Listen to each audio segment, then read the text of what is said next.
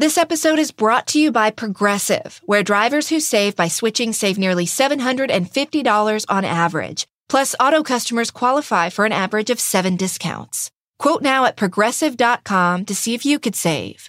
Progressive Casualty Insurance Company and Affiliates. National average 12-month savings of $744 by new customers surveyed who saved with Progressive between June 2022 and May 2023. Potential savings will vary, discounts not available in all states and situations. This is a big year. The Ohio Lottery's golden anniversary. 50 years of excitement, of growing jackpots and crossed fingers. 50 years of funding for schools, of changed lives and brightened days. 50 years of fun, and that is worth celebrating. So watch for can't-miss promotions, huge events, and new games that will make the Ohio Lottery's 50th year its biggest one yet. Learn more at funturns50.com. This is Episode 8, Conflict.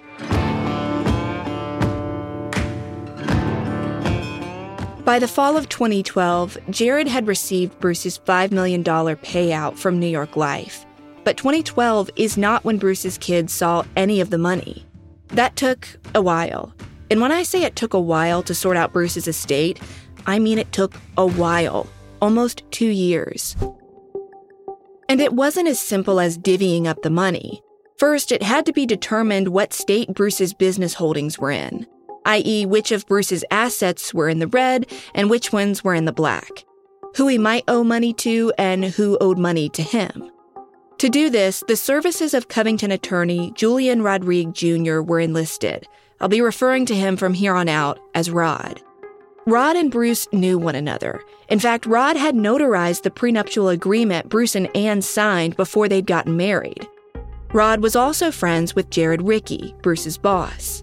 And Covington is pretty small. Rod and his late father's law firm, Rodrigue & Rodrigue, is still a known entity around town.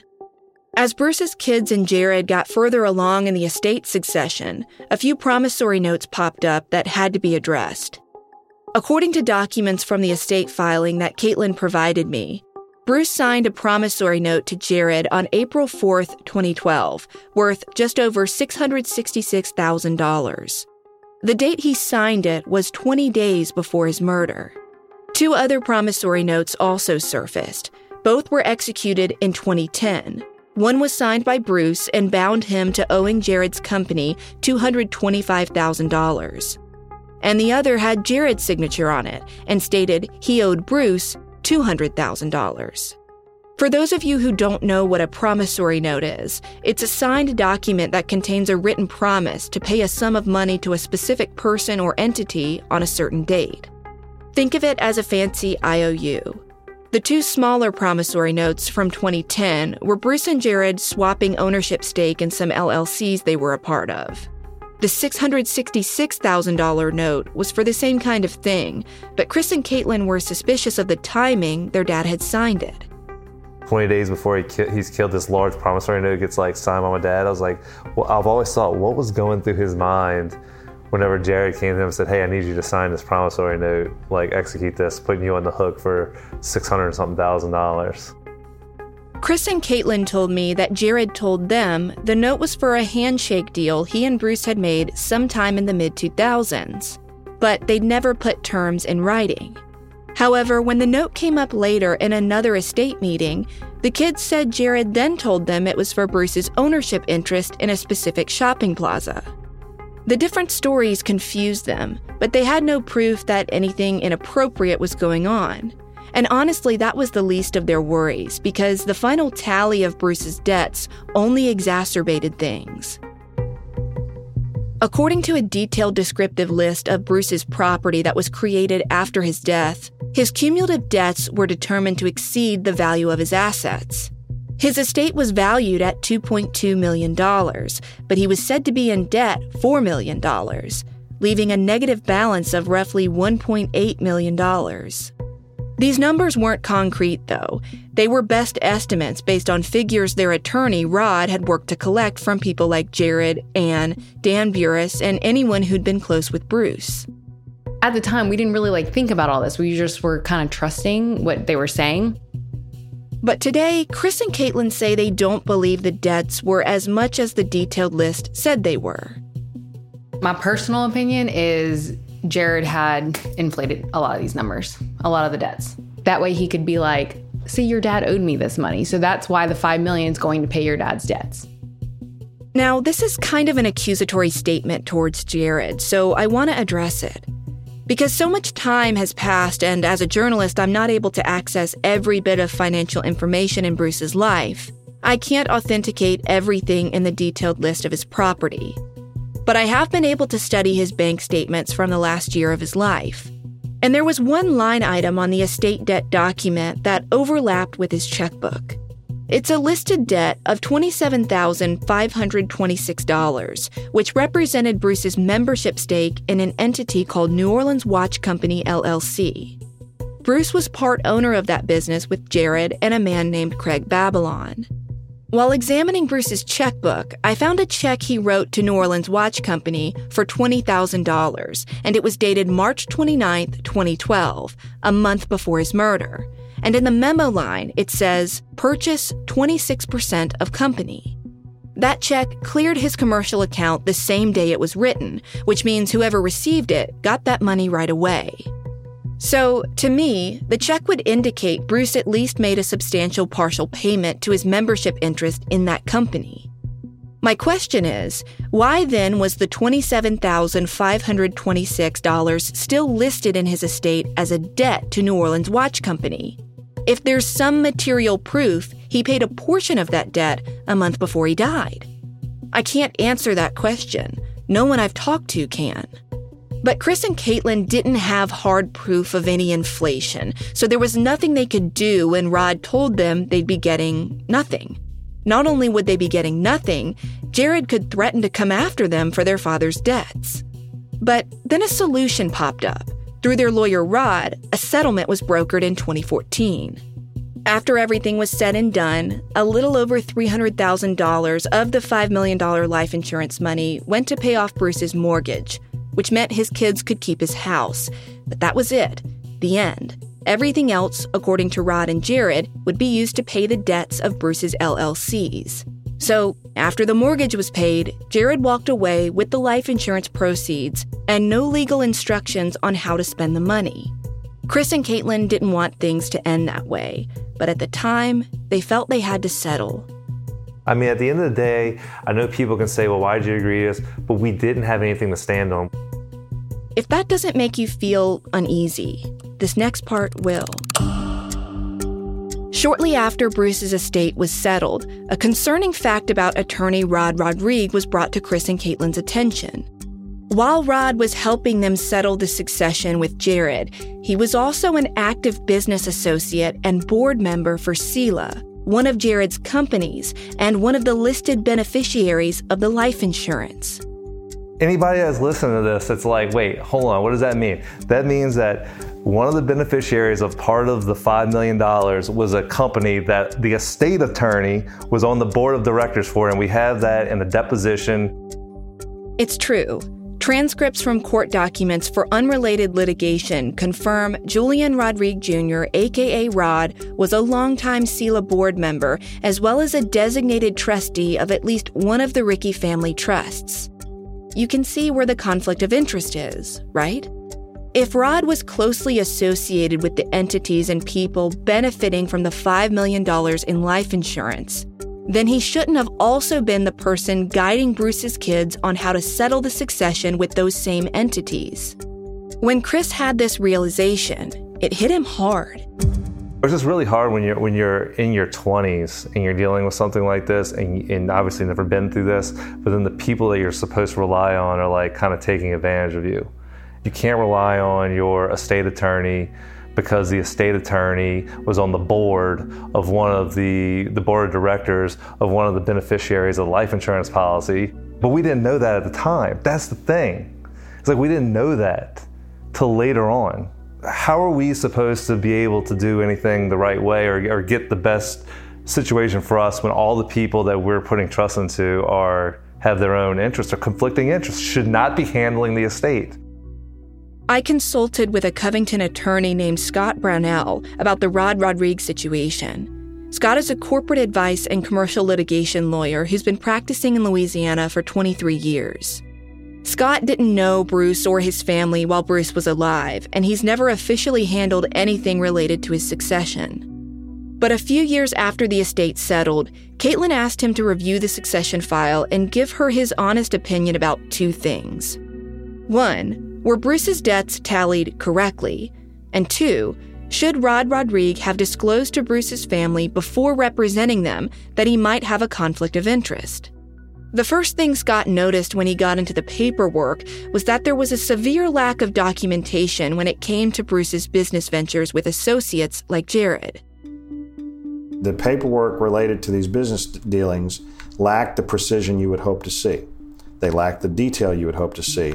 There were a lot of ambiguities in how the LLCs were documented, structured, and how they interacted with each other and with each project. It was a bit of a Gordian knot trying to untangle which of his LLCs were involved in which projects. Scott's big takeaway about the debts associated with Bruce's estate was that the debts related to his LLCs should not have been in his personal succession in the first place. The only debts that should have been placed into Bruce's succession should have been his personal debts, not his LLC debts. If the LLC is the debtor, then the succession is not the debtor. A lot of the debts that were filed or lodged against Bruce's estate were or appeared to be debts of Bruce's LLCs. From a legal standpoint, a creditor has a claim against the debtor, and the debtor is the LLC. The creditor does not necessarily have a claim against the individual. And here's where Rod Rodrigue's performance as an attorney stood out to Scott. What I did not see that I expected to see was paperwork showing the lawyer for the estate challenging the debts that were being lodged against the estate. It was never properly vetted, and it certainly was never challenged. The documents that I was provided do not indicate that that occurred at all. You don't just decline to do something without explaining it, because in the absence of these documents, the first thing someone would think is, why were these debts not challenged? Which is one of the very first thoughts that I had. In essence, Scott thought it was odd that Rod had not fought harder to challenge some of the claims and assertions of debt that Jared made against Bruce's estate. But once Scott learned about Rod's history working with and for the Rickey family, his performance as the estate attorney made more sense. The issue of transparency is quite important in what we do. And if I were in error, I would like to know if my lawyer had any level of business dealings or interactions with the person or the person's companies lodging debts against the estate. If, in fact, the lawyer that represented Bruce's estate had represented any of the Rickey entities in the past, that would have needed to be disclosed to the executor or executrix of Bruce's estate. The heirs advised me that the lawyer had served on a board of one of the Rickey companies. That's also something that I would have disclosed. It's my appreciation that that did not happen. As far as whether or not there was a conflict in this case, I don't have enough information about the lawyer's involvement with the Rickey companies to definitively opine on that. If what the heirs have told me is accurate, that he had business dealings, then I'm of the opinion that you disclose that. The Louisiana rules of professional conduct are what would govern this scenario. They require an attorney to disclose any conflicts of interest. That is an affirmative requirement. But the Louisiana rules of professional conduct are loose. Essentially, lawyers police themselves on whether they think they have a conflict of interest. Whether or not there's a conflict of interest, the lawyer is the gatekeeper and determines whether or not to disclose that. The attorney that's bound to disclose his conflicts of interest is also the person that is evaluating whether or not a conflict exists. It is self-serving, but that is how it is written and how it is done.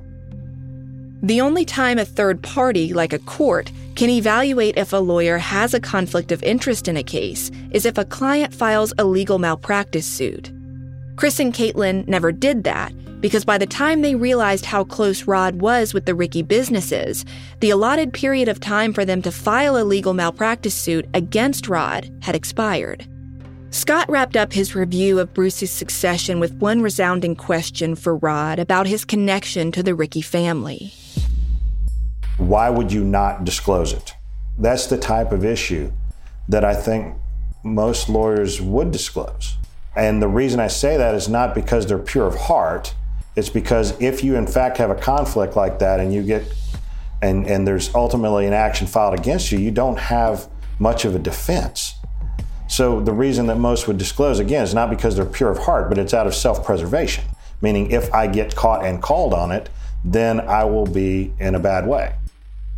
As a matter of due diligence, I called Rod's office in Covington. Rodrigue. Hi, I was looking to speak to Julian Rodrigue Jr. if he's available.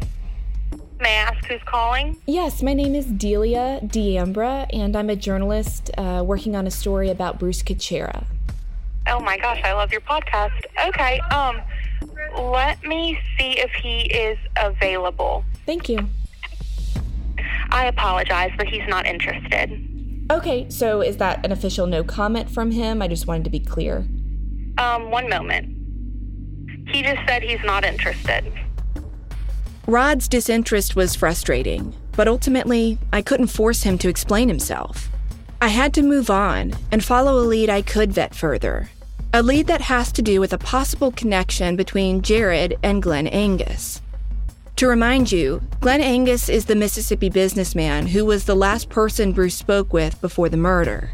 He was the guy Bruce called twice, once while on the way to the Mark 7 apartments, and once when he was in the parking lot.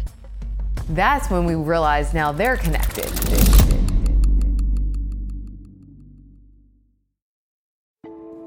This episode is brought to you by Philo. Do you love TV? Do you love saving money? Then Philo may be your solution. Philo has shows, movies, and live TV for just $25 a month. You can even try it for free with their 7-day free trial. No contracts, no commitments, no hassles. Just a better way to watch TV. Philo has an unlimited DVR for 1 year. Save all your favorite shows so you can watch on your own schedule. Philo allows for multiple profiles and multiple streams, meaning everyone in the house can have their own saved shows and up to 3 simultaneous streams.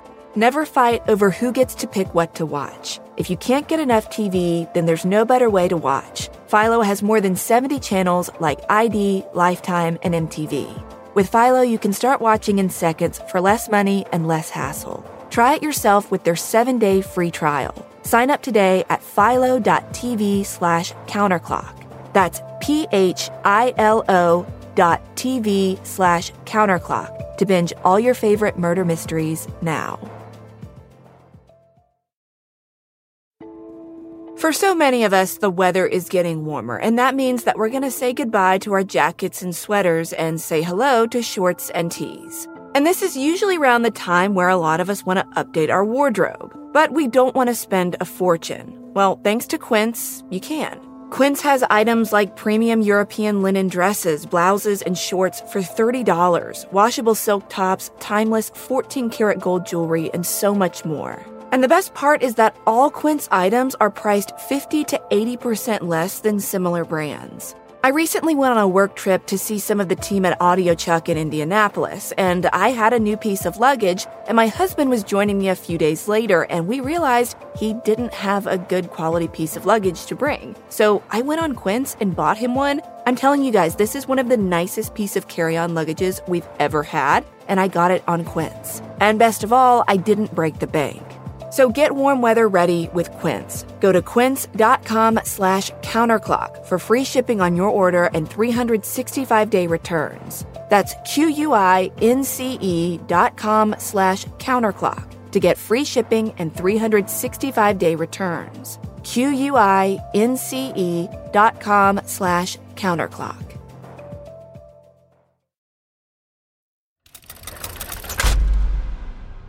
Not long after Caitlin asked Scott Brownell to review Bruce's succession, she and Chris hired a private investigator. This PI never returned my emails or phone calls, so I can't verify with him what all he did. But Chris and Caitlin told me during the time he was on the job, he made a few phone calls to poke around. The PI contacted Glenn. Glenn then proceeded to contact Jared to tell Jared that there was a PI working the case. Jared then calls Chris and goes, "Hey, did y'all hire a PI? My buddy Glenn contacted me and told me a PI reached out to him about your dad's case." And that's when we put it together, like, okay, the last person to talk to Dad who won't talk to us has then warned Jared that there was a PI working. Now, it could be a warning. It could have been just like, "Hey, I'm just letting you know a PI is working case. Is there any update?" I don't know. I don't know either. And I couldn't just take Caitlin and Chris's word for it that Jared and Glenn had communicated.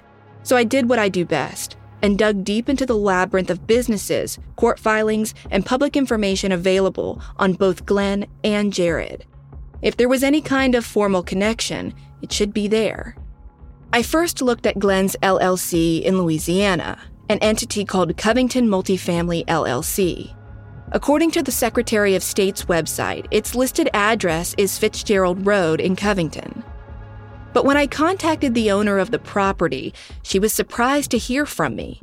She was an older woman who said she lived in her house for several decades and didn't know anyone named Glenn Angus. She also had no idea why someone would list her address on an LLC. I went out on a limb and found a Fitzgerald Church Road in Covington that I thought might have just been typed wrong on the LLC filing. But there was no numeric on that road that even came close to the one Glenn listed for his LLC. So I'm confident the address on Glenn's LLC is bogus. Something else I found while analyzing Glenn and Jared's businesses was that both men often used the word Wellington in their entity names. For example, in 2003, Bruce, Jared, and Jared's stepfather became listed members of a Louisiana LLC called Wellington Ridge. Glenn is tied to 4 LLCs in Mississippi that have the word Wellington in the name. Wellington Properties 3, formed in 1999, Wellington Investments Incorporated, formed in 2001, Wellington Asset Management, formed in 2004, and Wellington Front Beach LLC, formed in 2005. None of Glenn's entities have Jared listed as a manager or member, and the same goes for Jared's businesses. But I couldn't help but notice the repeated name, Wellington. How much of a connection there is between Jared and Glenn, if any exists at all, is unclear. I spent hours poring through Jared's phone records, which were also in the same Verizon statements I got Bruce's call history from. And I didn't find an instance where Jared called or received a call from Glenn Angus. I also haven't been able to find a paper trail formally connecting the men in any way. The only solid link I can prove exists is Bruce, and he's dead. Because I haven't said it yet, and it feels like now is the appropriate time to make it absolutely clear, NOPD has never publicly named Jared a suspect in Bruce's case. Detective Ryan Oakland told me that early on, Jared was communicating with homicide detectives. But in the 11 years since, he's declined to explain some of his actions or come into NOPD headquarters to undergo a formal police interview. As far as the associates, those all have to be all individuals that we want to re-interview again. His business partners, I know there's one in particular that foolishly on our part, we're assuming that he won't give another interview. So we're kind of, as a strategy, holding off on that until we can get more information. Eventually, everybody will be re-interviewed. It's just one of those things that take time. Jared not volunteering to talk with Ryan one-on-one doesn't mean he's guilty of anything. It means he's decided to stay silent for reasons known only to him. If by now anyone in Covington has suspected him of doing anything nefarious, it doesn't seem like it's affected his life in St. Tammany Parish. His public image is pretty strong. In fact, every time someone has publicly questioned his character, he's made sure to aggressively defend himself. Jared is still a well-known business figure and investor in St. Tammany. He has a fairly large political profile as well. He sits on the board of the Louisiana State Police Commission, which is an oversight authority for the state police. For a few years, he rubbed elbows on that panel with W. Lloyd Grafton, a voice you heard in episode 2, lamenting about Louisiana's reputation of corruption. Grafton told me that his time on the State Police Commission reinforced one conviction he's always felt sure about. The entity has a lot of drama and problems. Once they created the State Police Commission, it was just a very short time until the colonel for the state police became all-powerful. The State Police Commission does not have investigators of their own, so the only material you review is material submitted to you by management of the state police. I found that it was just loaded. The 7 members on there, I'll say at least 4 of them, just enjoyed hobnobbing with the state police, and they had credentials showing they were on the State Police Commission, and a couple of them were just wealthy guys. One was a contractor and one was in the liquor business. They were there as people who were important and got to hobnob with the upper crust of the state police. I mean, it was sort of baffling, but at the same time, I saw it for what it was. Jared and Grafton often got into it at board meetings because neither one had a lot of respect for the other. Here's a heated exchange between the two of them from 2017 that was recorded by Robert Burns, a YouTuber who attends the public meetings and then publishes the footage for public view on his page, Sound Off Louisiana. The first voice you'll hear is Jared's. The second is Lloyd's. Am I hiding from the truth, or is somebody else? I've tried to keep some integrity in this commission, and there is none. Oh, well. There is none. Yeah, nobody has character on this commission but you, sir. You came on sir. this board and you came on it with an agenda. For you to sit up here and act like you're holier than thou, the only one with any integrity and character, is insulting to everyone else sitting here. These kinds of loud arguments are commonplace at commission meetings. Board members and citizens often get into yelling matches with one another. Is there anyone on this commission that is presently being investigated? I mean, you have a job to do. But it seems as though to me you either in the loop or out of the loop. What is going on? Is it really necessary for this commission to exist? Because apparently you're not serving a purpose.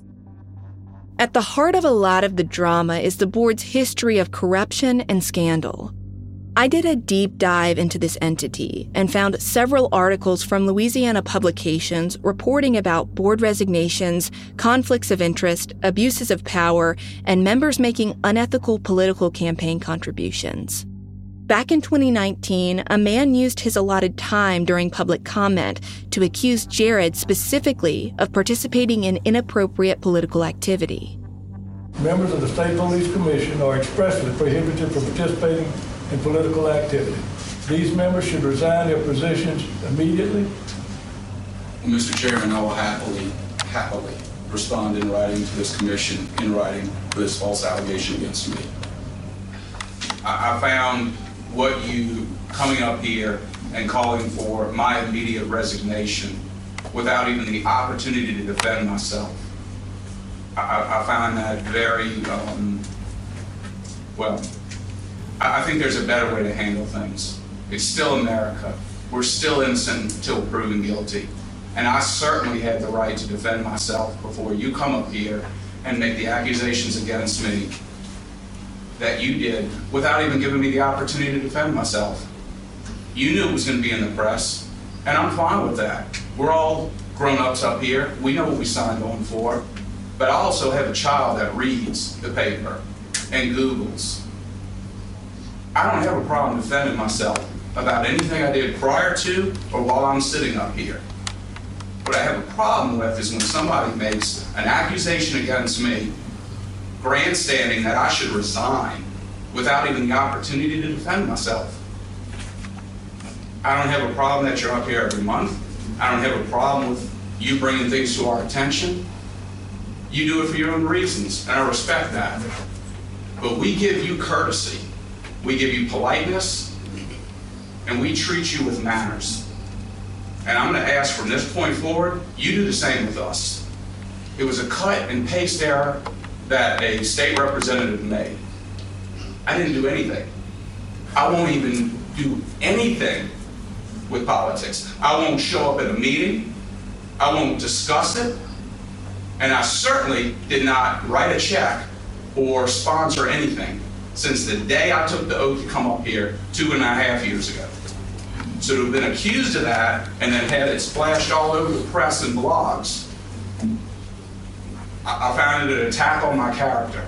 Do a little bit more homework next time before you stand up here and attack my character, period.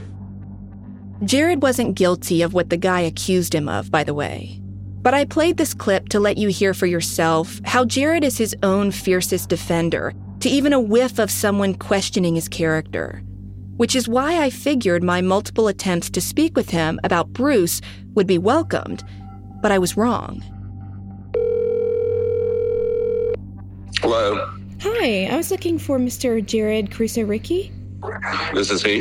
Hi, Jared. My name is Delia D'Ambra. I am a journalist that has been working on a story about the 10-year anniversary of Bruce Kuchera's murder, and I wanted to try and get a hold of you and see if you had some time to speak with me about his case. No comment. Okay, is there an attorney I can speak with? I can't change the fact that Bruce worked for Jared, or that they were said to be good friends. If I'm going to investigate Bruce's life, I can't just ignore his connection and association with Jared. I can't ignore the life insurance, the succession, the lawsuits, any of it. I have to follow every lead no matter where it takes me. And the next avenue of investigation I came across took me back to Jared and Bruce and the Ricci family businesses. But this time, a lot more than $5 million was involved. It was 60 million or 70 million. He thought that the water company sale, that was his ticket. They had all kinds of issues with the company and Jared with the DEQ. There were multiple contracts in play, which anytime there's multiples or amendments, things get messy. That's in the next episode of Counterclock, episode 9, The Sale. Listen right now. This is BVK for Ocean City Tourism, OCMD Streaming Audio. On March 11th, 2024, the title of the spot is STSA Leisure Summer. This is a 30-second composite stereo streaming audio mix. Get away with friends to the laid-back Maryland coast, where you can catch up while casting off and hang 10 while hanging out, where a day on board is never boring and full throttle is half the fun, where you can sink a putt, raise a glass, and there's always room for one more round. Ocean City, Maryland, somewhere to smile about. Book your trip at OCOcean.com. Spectrum One is a big deal. You get Spectrum Internet with the most reliable internet speeds, free advanced Wi-Fi for enhanced security and privacy, and a free Spectrum Mobile Unlimited line with nationwide 5G included, all while saving big. For the big speed, big reliability, and big savings you want, get Spectrum One. Just $49.99 a month for 12 months. Visit spectrum.com/big deal for full details. Offer subject to change. Valid for qualified residential customers only. Service not available in all areas. Restrictions apply.